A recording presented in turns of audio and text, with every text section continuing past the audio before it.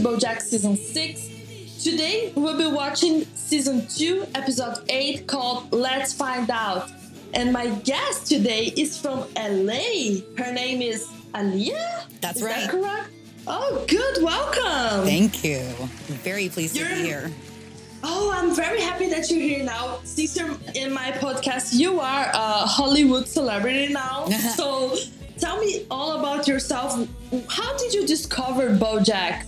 I started boycotting any media that had ads shuffled into it, like late 90s, early 2000s. I just was done. So I really didn't watch media for a really long time. I was really, really disillusioned with it. I was like, whatever, you guys, just everything sucks and why bother?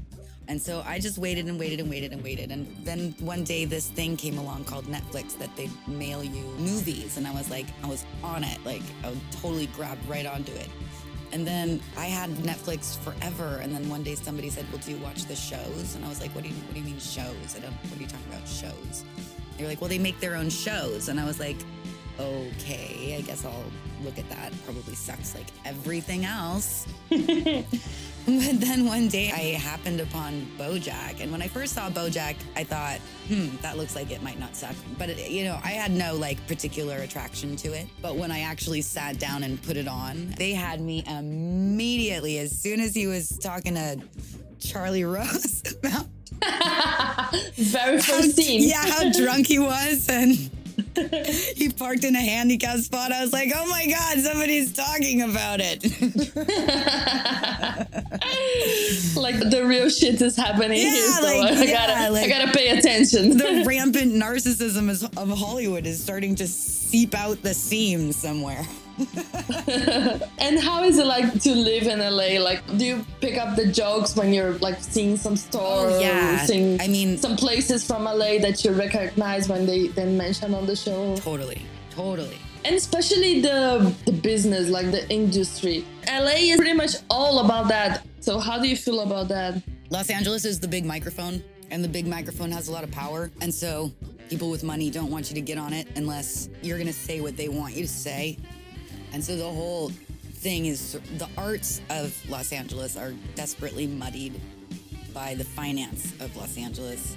And I don't know, I'm probably not answering this question according to what you asked me. It's a weird but question, I think don't worry. Right now with the Epstein stuff and how he's getting exposed and he's getting the shit beaten out of him in jail and stuff, I think that's really good for the arts, because he was one of the people, that whole rapey team was one of the groups of people that was like, no, you can't get on the big microphone unless you're one of us.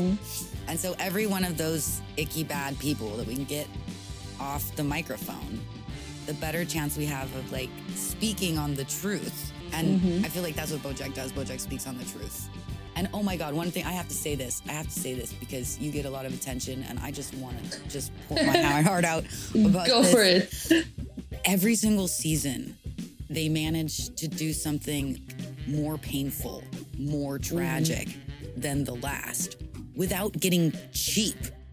Like they find a way. There's there's human suffering that is worse even than that.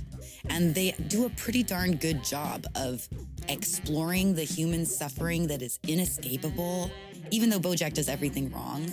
But, that just makes it more obvious. Like, Mr. Peanut Butter probably does all of those things just a little bit less, and you don't see them as clearly. But, Mr. Peanut Butter suffers the same way that BoJack suffers. He's just not talking about it all the time, He's not fetishizing it or whatever.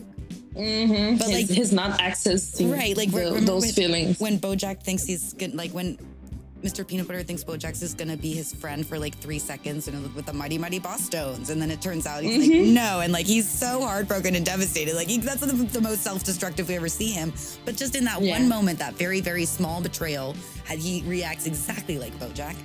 He has that darkness inside of him too. Yeah. But he is very much distracted by everything happening around him for him to notice that. So He really is too stupid to know how miserable he should be.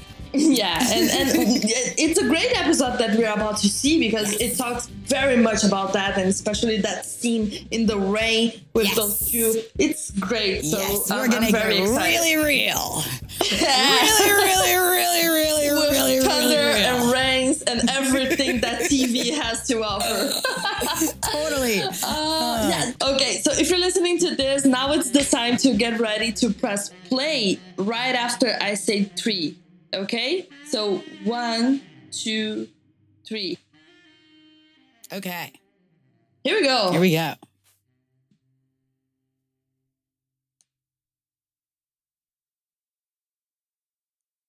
This starts very crazy. This is so exactly what it's like to be in a show. To be on a show, yeah. What's your experience with that? Like, I don't know. I've been around studios. I've made short films. Mostly I have not spent a lot of time in this environment, but you know, I'm familiar enough with it. Like that when you look at it, like it's all this franticness, but what really I love about it is that it's just this horribly boring backdrop. Like like behind the scenes is always really so boring and drab and like and beige. And then until you get to the control room, and then it's all about the gear and a lot of buttons. That's control. My dream is like is that room. I don't want to be in there running the panels. I want to own one. Yeah, like the boss, the boss behind the panel. I want to hire who goes and runs the room. That's the job I want. Mm-hmm. But that's in this scenario, you'll be hiring JD Salinger. Yes, I would probably do that. Yeah, I think it's the best position to call the shots and say what goes and what doesn't. I'm not named Mia McKibben or anything, so I don't think I'd make it as a newscaster. Why not? Well, I don't have the name for it. Oh yeah, you gotta have the name. I'm more Todd. In which way? Like coming in and like bumbling about and sort of being like trying to be helpful, but really accidentally being really self-centered and causing problems. Well, you know, like the more I try to like impress people, the more problems I tend to cause. Yeah, because it's hard when you don't know how to navigate to those things. Like he didn't know he couldn't shut down the whole light of the studio.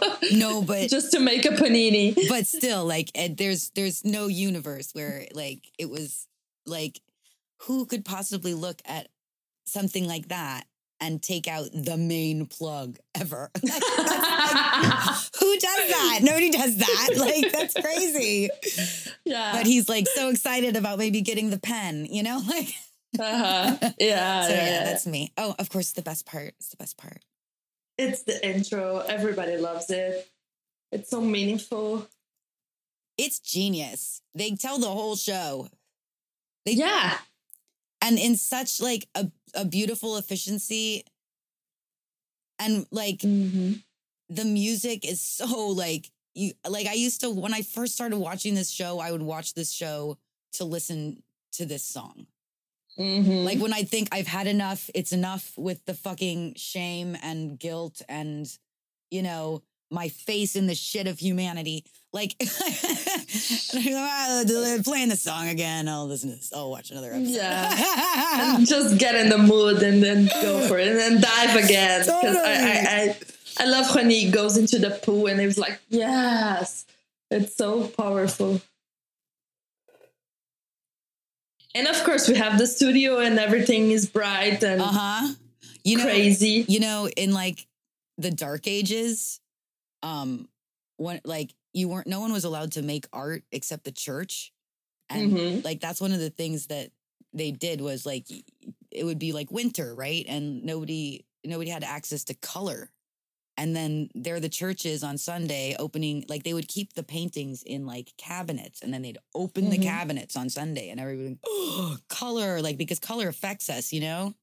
And I think that same dynamic is maybe even being played at by the writers by having the drabness of the backstage environment and the brightness of the onstage environment. And I feel that is so fucked up to think of someone getting control of colors and by that controlling your feelings. Yeah, that's terrible. Yeah. But it's already like been done. Like, so don't think nobody's thought of it, because they thought of it and did it hundreds and thousands of years ago. Yes. But yeah. And there's no one that could present this other than Mr. Peanut Butter.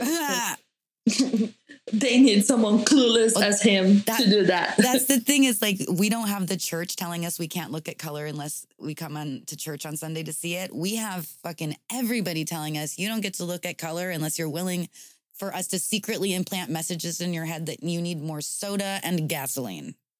Yes. And they're not beholden to those industries. That's one of the reasons I love Netflix. I hope they don't fuck it up. Oh, yeah. Kind of seems like they're itching to fuck it up. Yeah. Since there's money dictating the decisions, they are doing this. Yeah, this was the result of them not having anything to lose when they made BoJack. They still didn't have anything to lose. Yeah, it was right at the beginning. And now they have a lot to lose. And they're starting to... What are these reality shows with these... Ugh. Yeah. So many stand-ups. Oh my God. Every week there's a new stand-up. Oh, that doesn't bother me at all. Do you like them? Well, tell me one that you like then, so I can try to see if I get into Well, have you seen Hari Kanabolu, Warn Your Relatives? No, but I will. Oh, fuck me. That is the best fucking special. Have you seen Joe Rogan, Strange Times? I'm not into them, so I don't watch them. But send me those names and I'll try. Yeah. You'll love Hari Kanabolu. Oh, great. And I feel like I'm always like going through life like we went to that scene already, but almost like BoJack. BoJack is always questioning the whole audience. Like, did you guys rehearse this? Because this is our first episode. How do you know when to say things? And I'm always like that. I'm like, why?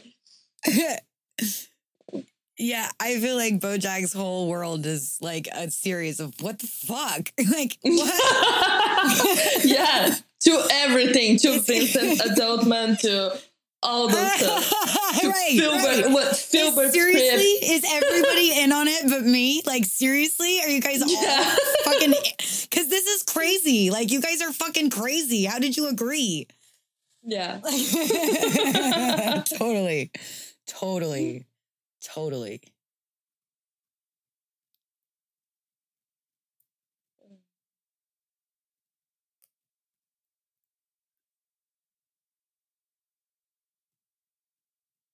And it's live TV also. Huh? And this is also live. It's not taped, so you can't go back. Yeah.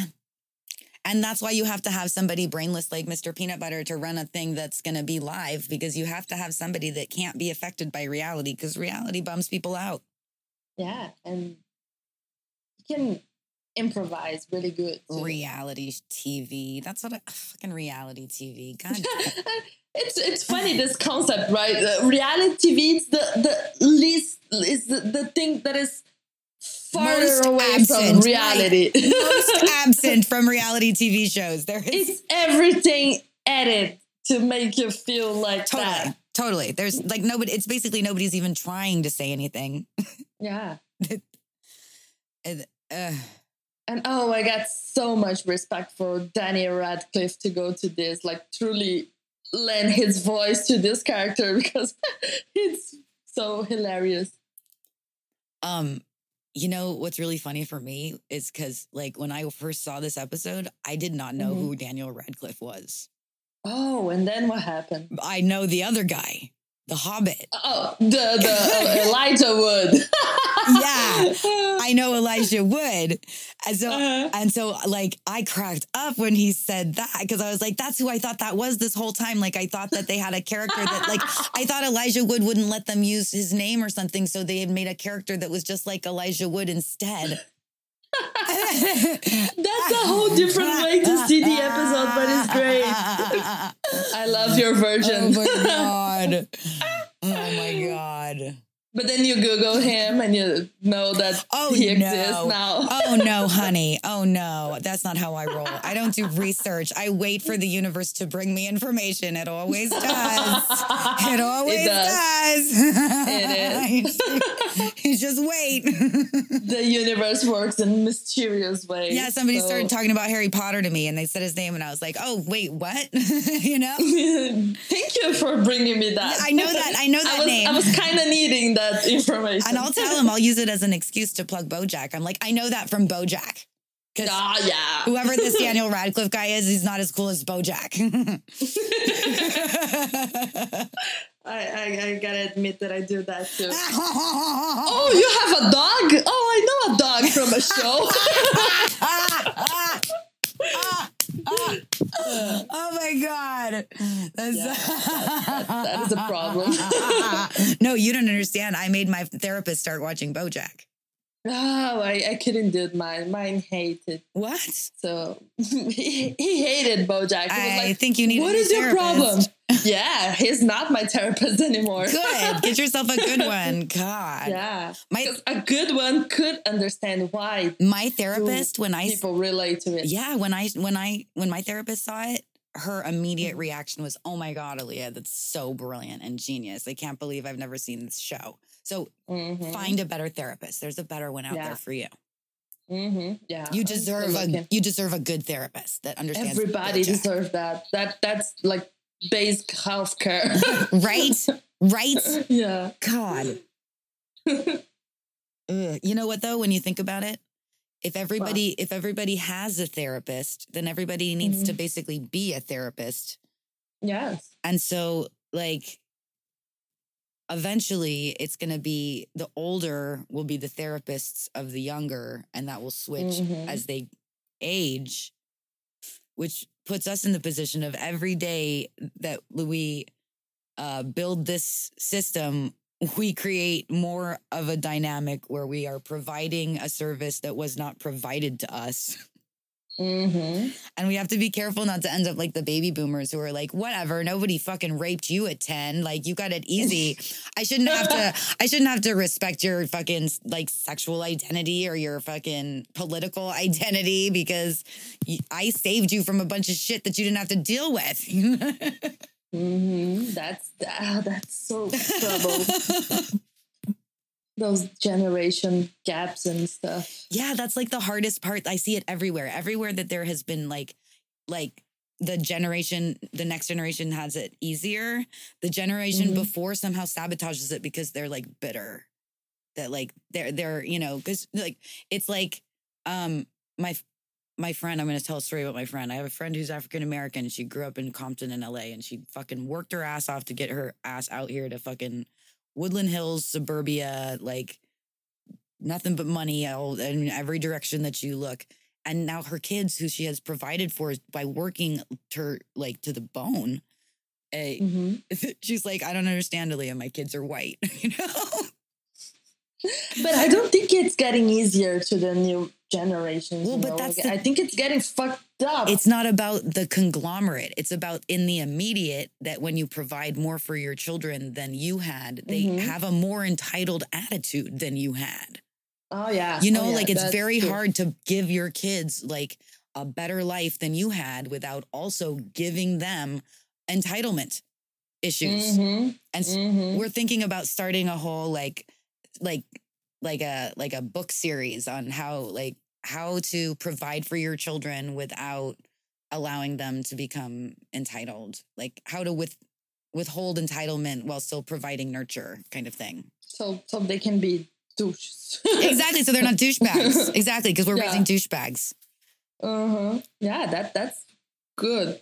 I think we need that kind of she was literature. Shocked. She was shocked. She's like, she's like, I can't believe that this happened to me. How did my kids get this way? And I'm like, because nobody's doing anything on purpose. It's just if you play along, the game makes you fail. The game, you can't play the game. There's no escape. The game of like the monopoly game of this country's false meritocracy built on this idea that if you have money, you must be really smart to have gotten that money. And that's how we got Trump as a president. And like, it's all so fucked up. But it's not, the problem is that it's not connected. Like money, it's far away from money doesn't exist. Smart. I have a business degree from Pepperdine University. Money doesn't exist. There's no such thing as money. Money is... And it's a concept. It's imaginary. It's completely imaginary. It's imaginary from start to finish, from front to back.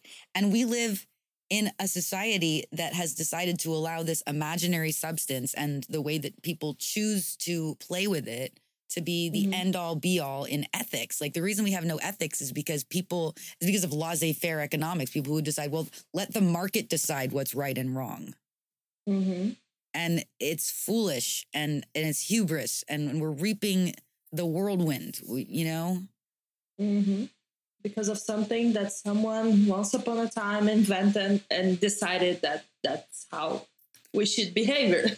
And more so than that, weird. Because someone once upon a time decided to tell this lie and then all of a sudden had like a million more like whatever they needed than anybody else did.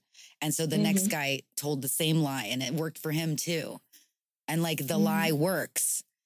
It will keep working. We have to have an understanding of what the lie is and how to not tell it. And the lie is, if you just give me this thing that I want right now, I'm going to solve all your problems later. Somehow that's at the center of all of our American lies. It's like the outsourcing of happiness. Like, no, actually, you know, I think I'm going to actually just do what I need to do for me and let you do what you need to do for you. And like, don't try to sell me anything, and I'm not going to try to sell you anything. If you want to give me something, you can give me something. And if I want to give you something, I'll give you something. But this sell thing is all fucked up on like a deep psychological level. Oh, and then we're getting to that best part of this episode. Yes. When they're starting to get real. Time to pay attention. Oh, let's get real.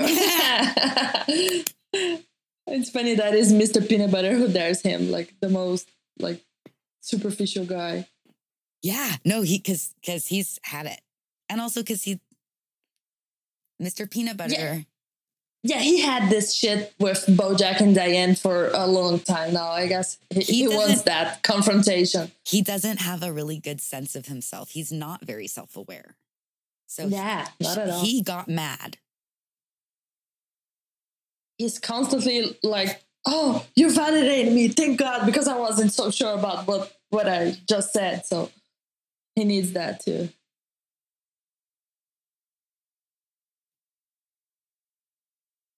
Oh, this is the only episode where we get to see her be a real like hard ass too. Who? She's sweetness and light everywhere, but in this episode. And in that one scene that's coming up. Yeah. She put her professional cap on, like just to be. And you start to realize, like, oh, like maybe she got the job from being in a coma, but that's not how she kept it. Yeah.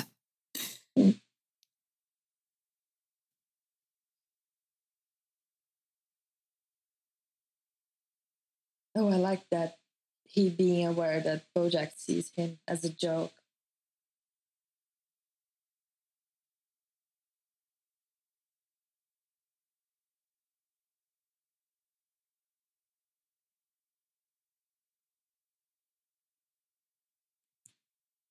Someone needs to say that to BoJack. Hey, you have everything. Come on. BoJack knows that he has everything.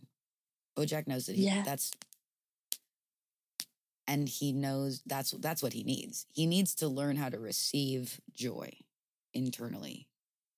Yeah, because it's completely different from the outside joy that comes from money and fame and everything. And that is at the heart of our social problems, is that we live in a society that provides an opportunity for people to fulfill all their dreams except the one dream that we all should be able to fulfill, finding out our own identities.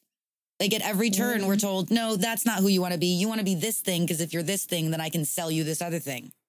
Mm-hmm. Yeah.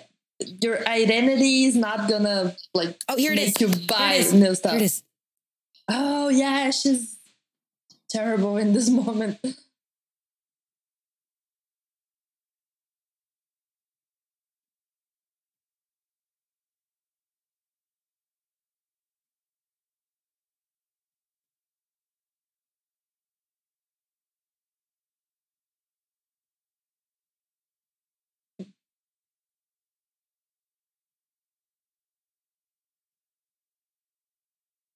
Her eyes change. She's like, you're gonna do this.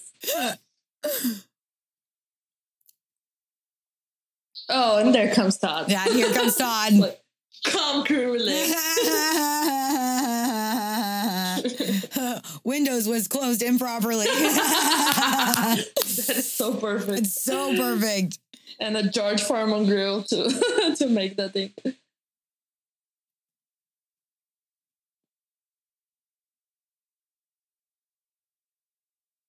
Oh, that is ridiculous. Like some companies like to buy their employees with respect and pens, like swag.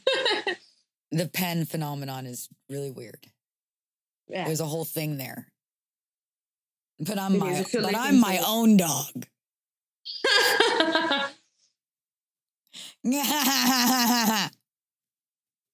And Bojack is like, what? Did we just solve this whole confusion with that?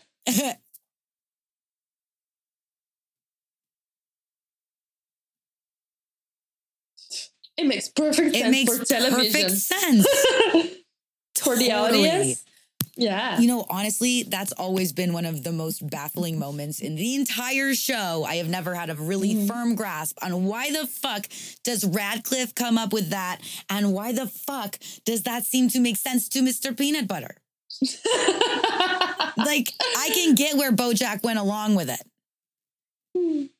He had no choice. Yeah, because Bojack lets himself get bullied into things, right? Yeah.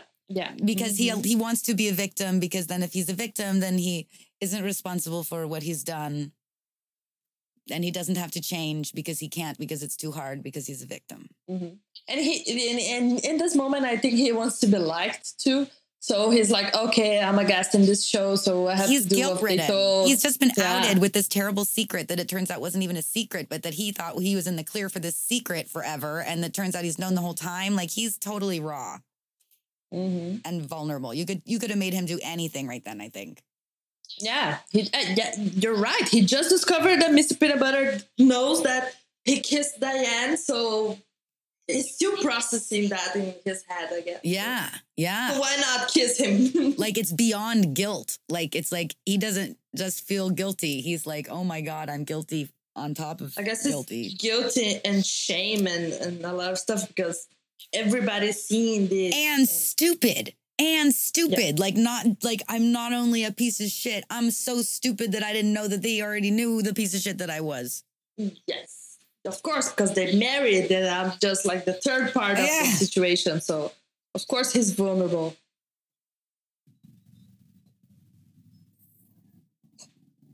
And they go back to the show like nothing ever happened.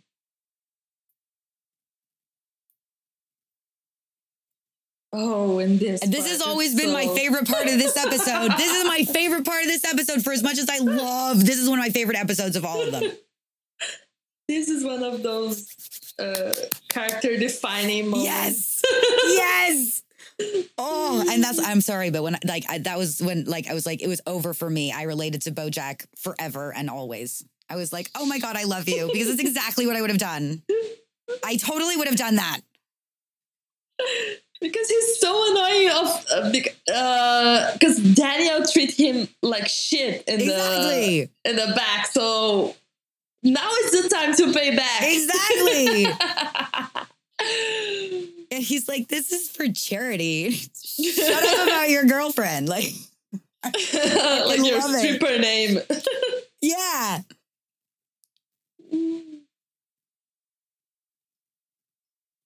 Oh, he's having so much fun doing this. You can feel that. He's such a dick bag.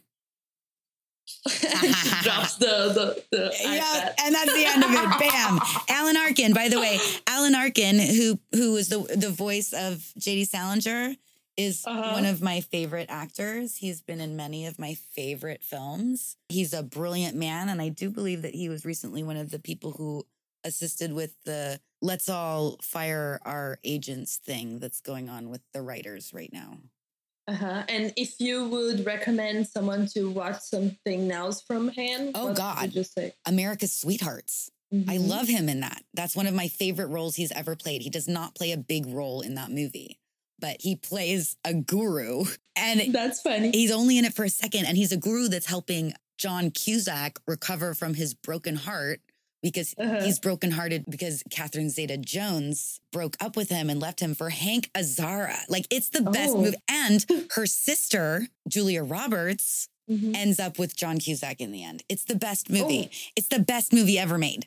It's got Billy Crystal in it. It's like Billy Crystal's one of his last real roles as I'm sorry, but not a really, really old guy. Like, he's a really, really old guy now. I love him. He's really old guy I'm gonna watch it after this. So thank you so much for watching this episode with me. I guess we had so much fun. This was so fun during the episode. But yeah, it's one of the greatest, and it says so many things in a bizarre way that I love. Yeah. Like a game show. And I'm using this time right after we finish the episode with my guests to ask them to teach me something. What can I learn from LA, for God's sake? LA is where you go to sell people screenplays. And it seems to me that you have the sensibilities of a writer and that you'd be an asset to any writing team. So I feel like you should come down here and be a writer. Oh, that's so sweet of you to say. Yeah. Well, you should try your hand. I'm sorry, but I just taught my husband how to screenwrite. And he's so good at it. Like, just right off the bat, like, he's got such a talent for it. But maybe my problem is lack of belief in myself. I'm taking a writer's workshop on Saturdays with a man named Dylan Brody. I follow him on Instagram at Dylan Brody. And like, part of what he's challenging us all about is that you have to have the courage to put it out there on the table. Otherwise, it's pointless. Well, it's not that it's pointless. It's that you're not growing. It's like you want to be a seed that pops out of the ground, but then you don't want the sun to hit you because it might hurt. And like, that's a really reasonable feeling of fear. But if you want to grow, you have to push through it, or you're just going to stay a little sprout. You have to be grateful for the fact that you sprouted at all, because there's a lot of seeds out there that just are still under the ground that never popped. And that's a great metaphor. Right? That's why they call me Good Idea Aaliyah. Yeah. Thank you so much for doing this with me, for watching this episode. It was so much fun. This is something that you have done for me, my friend. Thank you. Oh, and I'll see you guys tomorrow for a new episode. Okay. So, bye-bye. Bye-bye.